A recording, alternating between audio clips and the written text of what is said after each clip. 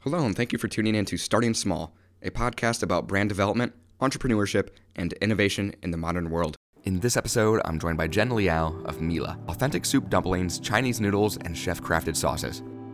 Hello, and thank you for tuning in to Starting Small. Today, I'm joined by Jen Liao of MìLà. Jen, thank you so much for joining me today. Thank you so much for having me. Yeah, of course. So I'd like to start out with your upbringing. Where did you grow up, and what would you say your childhood was like? So I grew up in a lot of different places. I was born in Dallas, Texas, and then moved to California, Rhode Island, Mm, Boston, Massachusetts, then Seattle, Washington, then a little bit outside of Seattle to Bellevue, which is where our first restaurant is. mm. And then after that, went to college in Philadelphia, lived in New York, SF, and now I'm back to Wow. Seattle. Oh my goodness.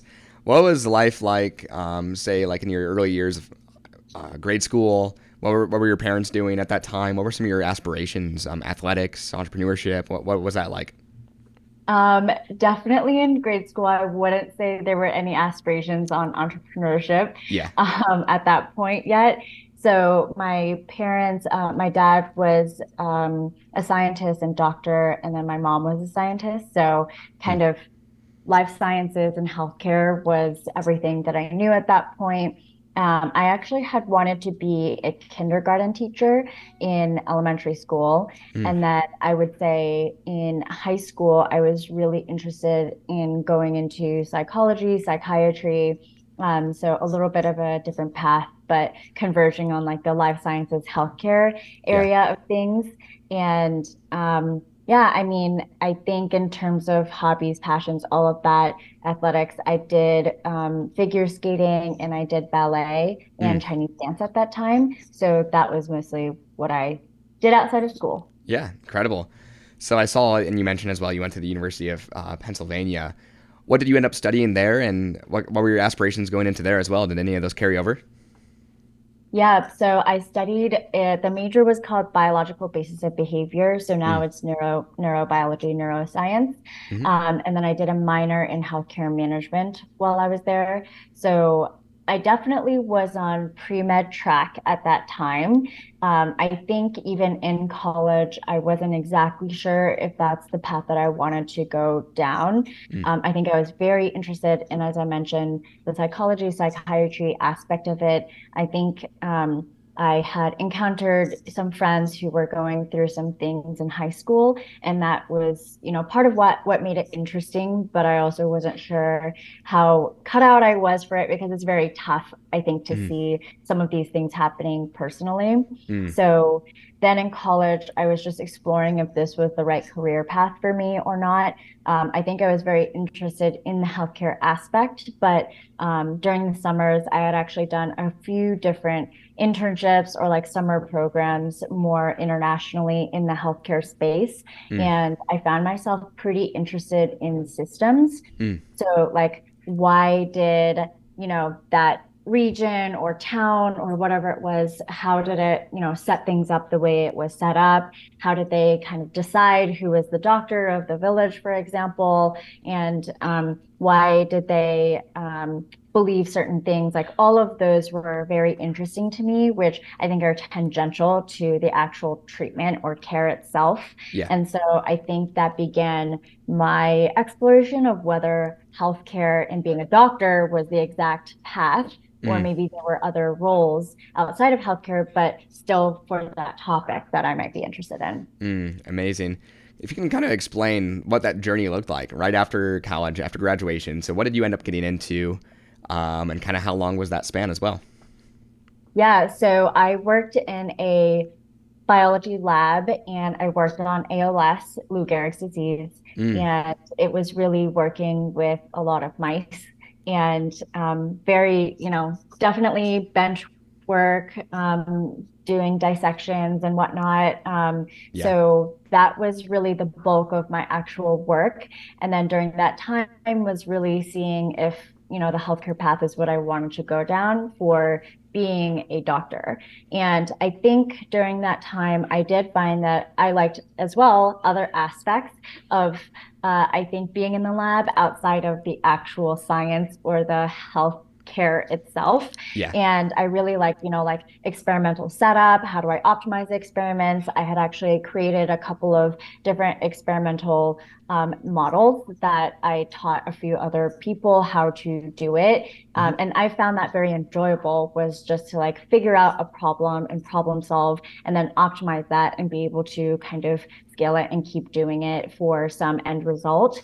So I think that's a very like soft skill type Yeah. of thing that I found myself really enjoying. And maybe that goes back to systems a little bit. Yeah. But I think that was what I was looking at. And then obviously studying for my MCAT. And I think I found that it was very hard for me to sit down and study for my MCAT. I think mostly because I wasn't exactly sure if this was the path that I wanted to go down or not. And so after those first few years, I started dating my now husband and co-founder Caleb, and he lived in San Francisco and I lived in New York. So I actually started to explore going to San Francisco after we started to date. And San Francisco, obviously, it's startup tech world, Yeah. and I had never thought about that before. And since I was considering San Francisco, I started to explore it. And I did find myself really liking the idea of joining a startup and just doing a lot of different things to figure out what exactly I vocationally was potentially good at and enjoyed. Yeah. So that's what happened. I moved there, didn't have a Wow. job. And then I actually got a free fellowship as well after I worked at a different startup that I wasn't paid for. So there was about a 1 year span where I wasn't paid anything. Oh my gosh. And coming out of a lab salary, which I don't know if you know how much lab people are paid, but it was like a $32,000 per year salary. So I did not have any savings. And then I was also not paid for a year. So it was like definitely, Wow. different lifestyle. Yeah. But I think coming out of that for that free fellowship that I did, it was a very interesting company. It's called Rock Health. And at the time, they were a nonprofit plus healthcare VC fund. So that was very interesting because then I got to do a lot of different aspects. So I was doing business development for Rock Health as an entity and helping other startups that were in the portfolio of Rock Health do business development. And Yeah. then I was also looking on the VC side of things in order to basically look at the pipeline and then match companies with some of the corporate sponsors that were there and basically help them broker some kind of partnership or collaboration. Gotcha. So there were lots of different aspects, and then events and research publications. So I did get to do a lot of different things, and it was Wow. still healthcare. So that was quite enjoyable. Incredible. I'm curious at this time also, what was Caleb doing in San Francisco, and kind of how did you guys unite at this time, and don't get into the founding story yet, but what was he doing at that time that kind of correlated? If so. So I moved to San Francisco, and then 3 months later, he moved to New York. So we Okay. did not live in the same Wow. place. Yes. So we swapped places, and we actually ended up doing long distance for 4 years. So I moved to San Francisco. I lived in his apartment with his roommate while he moved to New York after I moved there. And then we did long distance, and he was in Wow. finance at that time. So when I Okay. met him, he was doing private equity, and then he moved to New York and was doing hedge fund work. So Wow. very different That's from crazy. anything that we're related to now. Incredible. Now, kind of getting into food and culinary, that shift from a healthcare background, startup background, how does this come about? If you can kind of explain that. Yeah, so after Rock Health, I went to go work for one of the portfolio companies. They're a health tech startup. And while I was working there, I continued business development as a Mm, role. And I think I enjoyed that, but I also wanted to understand a little bit more about myself because that role and the scope of that role is still quite narrow in, what the subject material is and then how yeah. I manage people, how I myself function. And so I think during that time, we actually have a third co-founder. His name is Norman. He had moved back to Seattle after some time in California and opened a poke restaurant. And for that restaurant, he had asked if I wanted to open it together with him. But I'm allergic to fish, so I said no to the opportunity. And then after the first store went well, he came back and said, "Do you want to open a second store?" I'm like, "No, I'm still allergic to fish, Yeah. but how about you start a restaurant that has this amazing food that my then boyfriend, Caleb, really loves, but we can't have it anywhere. And then we'll come eat at your restaurant all the time." So that was how it Wow. started. And then every single week, Norman would call me excited about the idea and brainstorming, like, how should I, aka we, do it?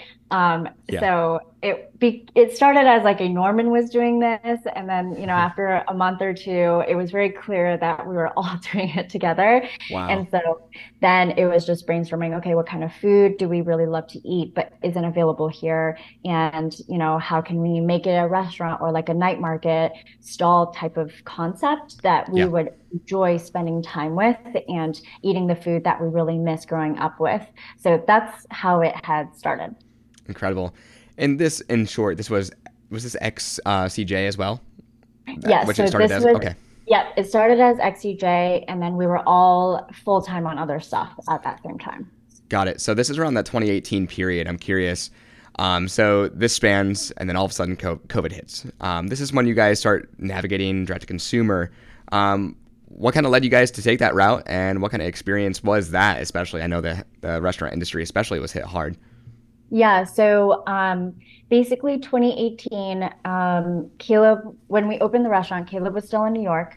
Hmm. I was in San Francisco, Norman was in Seattle, and we were essentially just rotating, helping out in the restaurant to keep it running. Hmm. And then when COVID hit, it was actually right after Caleb and I got married. So we got married, came back to SF, everything was totally shut down. And I think at that point, we were kind of evaluating what we wanted to do with our careers. I was still at that health tech company, and Caleb was just kind of thinking about if he wanted to stay in finance or not. So it was actually very good timing Yeah. at that moment of what was happening. So it shut down. We had some free time on our hands since we were in lockdown mode. Yeah. And we really wanted to make sure that we could help our employees if they still wanted to keep working instead of being furloughed, for example. Hmm. And we had this main hero item that's called a Sinja bao. It's a pan fried soup bao. And Hmm. then our chef at the time, and he's still with the company as our culinary lead, and he started to experiment with soup dumplings. And we always knew that like dumplings are frozen, so like why couldn't soup dumplings be frozen? Hmm. There are some soup dumplings in the Asian grocery store, so there must be a way to like make this in a good format that we really enjoy as well. So we Yeah. started to play around with that in the 3 weeks that the restaurant was shut down. The restaurant then we just tested this out. We sent out Google Forms with Venmo links, and we just said like, "Hey, if you are interested in this, can you make a purchase?" We had made like 2 bags just in case somebody was interested in purchasing it, Yeah. and we had a lot of requests just from that first send out. And I think a lot of it is just lucky timing where it is COVID. People are at home. They are looking for good food and an experience. Yeah. And so we had enough requests for us to basically bring back a few people in the restaurant to start making those bags for at least a week. And Mm. then it just kept building where we brought them back, we sent out another form, and the requests kept coming in. And then they would tell their friends and refer other folks a little bit further away. And Mm. then we would make more. And it just very organically grew that way for a few months. Yeah. And that's when we had that aha moment of like, okay, like we should test this out online to see if ads work because right now it's super cheap. And we've heard that online advertising, like everyone's pulling out, no one's spending anything. Yeah. So we started to advertise. It was literally like a stock video from stock images that Caleb had pulled together himself with like really bad music. Yeah. And it worked for a Wow. very long time. That's incredible. So once you guys started rolling out those ads, then what kind of especially with low cost at that point, entry cost, what did that look like? That conversion? You said you picked up momentum at the early stage. So I'm curious, how did you guys handle logistically with a small team? Yeah, so at first we were only advertising in Washington. So we had, as I mentioned, like when we were at Google Form stage, we were Hmm. literally Ziploc bag, brown paper bag. We used MapQuest. I don't know why we used MapQuest and not Google Maps, but for some reason that's what happened at the very beginning. And we had ourselves and task rabbits basically driving around, dropping them off. And then, as I mentioned, like people started referring a little bit further away. Then we started to look at local last mile delivery services. So then we contracted with them to basically pick up once a day, and then they would take it to a central hub and dispatch it for the day after to Mm. deliver it. So Yep. that's when we started to look at insulated packaging with dry ice, and then figuring out like logistically how we would figure some of that out. Hmm. And then when we started doing the ads, we just looked at how much did it cost. And at that time, it was a $7 acquisition cost, Mm. which is very, very low Yeah. for any kind of acquisition cost, which is why it was working for us at that time. Hmm. And so then we could be very flexible with like pricing, location, how much we packed into it, and just like try to get it right because Mm. we could at least be either break even or first order profitable, is how we thought about it. Yeah. And so then we just slowly expanded out further and further as we got more requests to go further and further, and then figuring out how can we look at different warehouses and 3PLs which are third-party logistic partners and Yep. warehouses to help us do this, and shipping networks like UPS and FedEx, and how can we negotiate that to keep things about at parity for cost, Yep. because it felt very important to us to be able to have an accessible item. Even though the volume is high for how much you have to purchase in one go, the cost per item still feels very reasonable to us. Yep. And so then by November of 2020, we were technically national coverage, although some of it was airshipped. Yeah. Amazing. So, from what I understand, you guys have remained 100% vertically integrated, and that's incredible. And how do you guys, especially when you plan on scaling, have you looked into co-packers and what makes you guys stay kind of producing yourself? Yeah, so we have looked at co-packers. Actually, the moment we started scaling, we did look at co-packers. Yeah. And what happened was we were so small at the time that no one cared about us. Mm. Of course, like that's what happens to startups. Yeah. And so they would never change their protocol to fit our recipe and what our requirements were. Mm. And so when that happened, we also had started to scale up on our own, and we looked at their cost versus our cost. Our costs were already at parity without scale, Yep. and they weren't willing to change their protocols to match our requirements. So we essentially were like, okay, this is just going to be tough operationally to keep expanding. But Mm. since it is the same cost, we might as well keep trying to figure it out. And so that decision was made for ourselves because we didn't want to compromise on the quality of our product. Yeah, for sure. So I'm curious on the marketing side, especially a food product. A lot of it is kind of driven by taste. I know a lot of people who do road shows, trade shows. How are you convincing consumers? What are the main marketing strategies that you found to work through the years? Yeah, I think because it had started during this time where people were seeking these experiences, I think there was a lot of organic word of mouth to begin with. Hmm. And then I think because acquisition costs were also fairly affordable at that time, I think we were able to reach a lot of different people. So it actually, I think we built a really good base of reviews to begin with. So then we had 500 reviews within a few months, and I think 500 is probably past the threshold of like, okay, I might get scammed, but this is like Exactly. interesting enough that I'm willing to take a bet on it. Yeah. And so I think that just kept building on itself, where you saw the real customer reviews. We let people take pictures and put them on the website, and it would go through. We started doing Instagram so you could see what the product looked like to educate the consumer as well. And Mm. so it really was like, you have advertising, but then you have things to back it up, like Mm. reviews, or you could go to our social media and see really what is going on to educate the consumer and Mm. basically like convince you to take that leap. For And sure. then now I think there's enough out there that it's a flywheel type of situation. Yep, definitely. So, taking some of that feedback, what would you say is the main demographic, if you can depict that? Um, it is pretty broad. So what we've seen is it actually matches up quite closely to the US Census in Mm, terms of hotspots around the US. mm, So we do have, I think, outsized audience in Washington since it is our home territory. Outside of that, it pretty much matches what the population density looks like across the US, which is yeah. pretty fascinating. But there isn't really necessarily like a racial ethnic concentration. Hmm. And I think between male female splits, it's also fairly even. I think there is a skew towards female, which is typical for online e-commerce businesses, Yeah, but actually less so than most businesses that for we've sure. seen so far. For sure. So for the listeners out there, to kind of, if you can paint that picture. So say they go to the website, they make their first purchase. What does that experience look like? So if they bought one of your products and it gets to their door, the unpackaging process, cooking, what does that look like in comparison to maybe a competitor? Yeah, there aren't a lot of competitors out there. Yeah. So I would say it's not a direct competitor that maybe people are evaluating us based off of.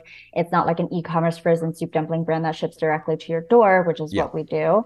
And it's more like, how does it compare to a restaurant? For sure. How does it compare to a restaurant takeout? How does it compare to other grocery store products? So other grocery store products, the predominant one out there is like a microwave soup dumpling. Mm, And it's pretty good. I think it's pretty delicious. It's affordable. It's really easy. I think it's awesome if people know what soup dumplings are, and this is a good entry point for that. hmm. I would say we focus a little bit more on um, uh, genuine product and high quality product where the dough is Yeah. a little bit thinner and the filling is a little bit more and the soup is a little bit more. So, I mean, those are maybe minor things if you don't care about it, but Yeah. if you care about like the soup dumpling quality, it is a noticeable difference. Hmm. So, I think that is the main thing that people are comparing against. And then they're comparing against like, oh, I've had soup dumplings in my favorite Chinese restaurant in the city that I visited. Yeah. How does this stack up to it?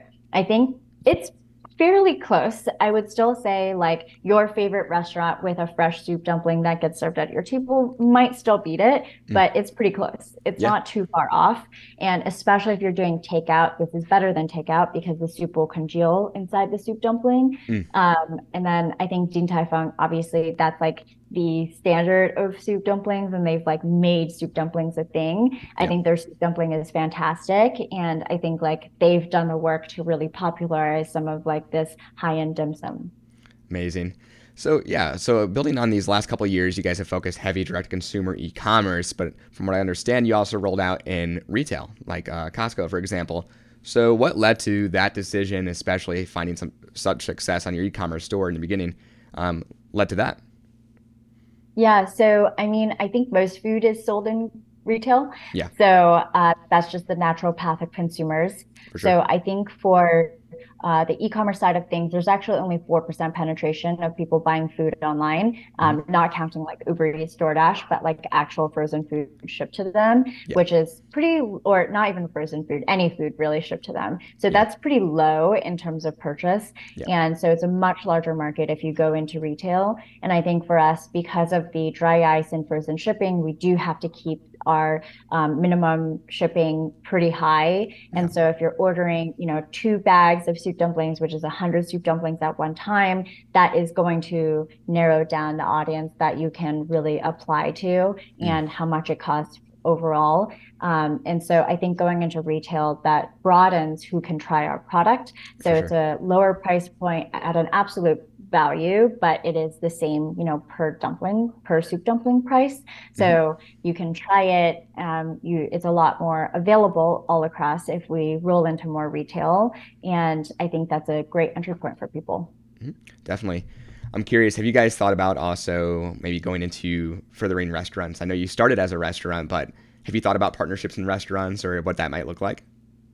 Yeah, we have thought about it as well. I think we typically approach it from an omni-channel just Hmm. approach, generally speaking. So I think we have direct to consumer, we have retail. Retail is going to be a subset of direct to consumer products. They're never going to take like your entire portfolio. I don't think, the average consumer across the US really wants every single Chinese food, nor do they really know what that is. And so I think we have an opportunity to really serve our core audience on D2C. And then for restaurant, it serves as a totally different entry point and experience where there's a lot of foods that can't be frozen and shipped that just won't do well and it won't be a good experience. We can serve in our restaurant, or like that's another trial point if you're not sure.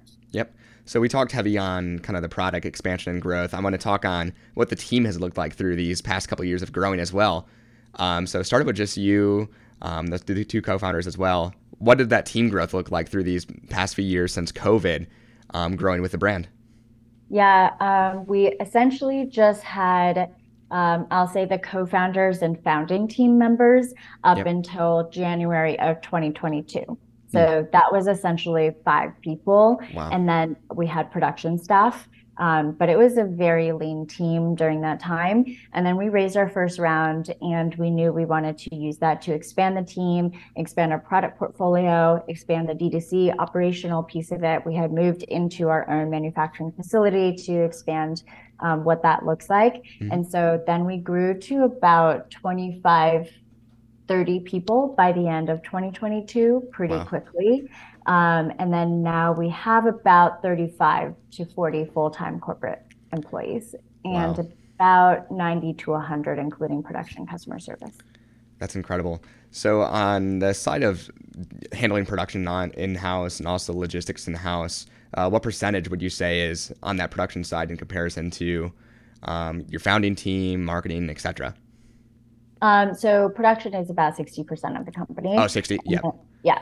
And then the rest would make up it's pretty even between the departments. So every department, let's say, has about 3 people. Got it. Incredible. Well, I like to conclude each episode with this. If you can share one piece of advice with an aspiring entrepreneur, maybe something you've learned or regret along the way, what would you say that would be? I would say persistence and consistency is the most important, where you can get started very quickly. It doesn't need to be perfect. And then it's just about kind of iterating and building and improving every step of the way. There's not like one huge unlock or step function change most of the time. And then I think on the leadership front, it is like you don't need to know everything. I think you can hire and find peers and team members that are better than you at a lot of different things. And that's what's the most important, is to like build a holistic team. For sure. Well, Jen, thank you so much for joining me today. And to the listeners out there, make sure to check out MìLà at eatmila.com. Hey, thank you for listening to this episode of Starting Small. If you would, leave a review on whatever platform you're listening on. Also, follow Starting Small on social platforms and make sure to subscribe to our email so you don't miss anything on Starting Small Summit, more podcast episodes, or our online blog. You can find that link in this description.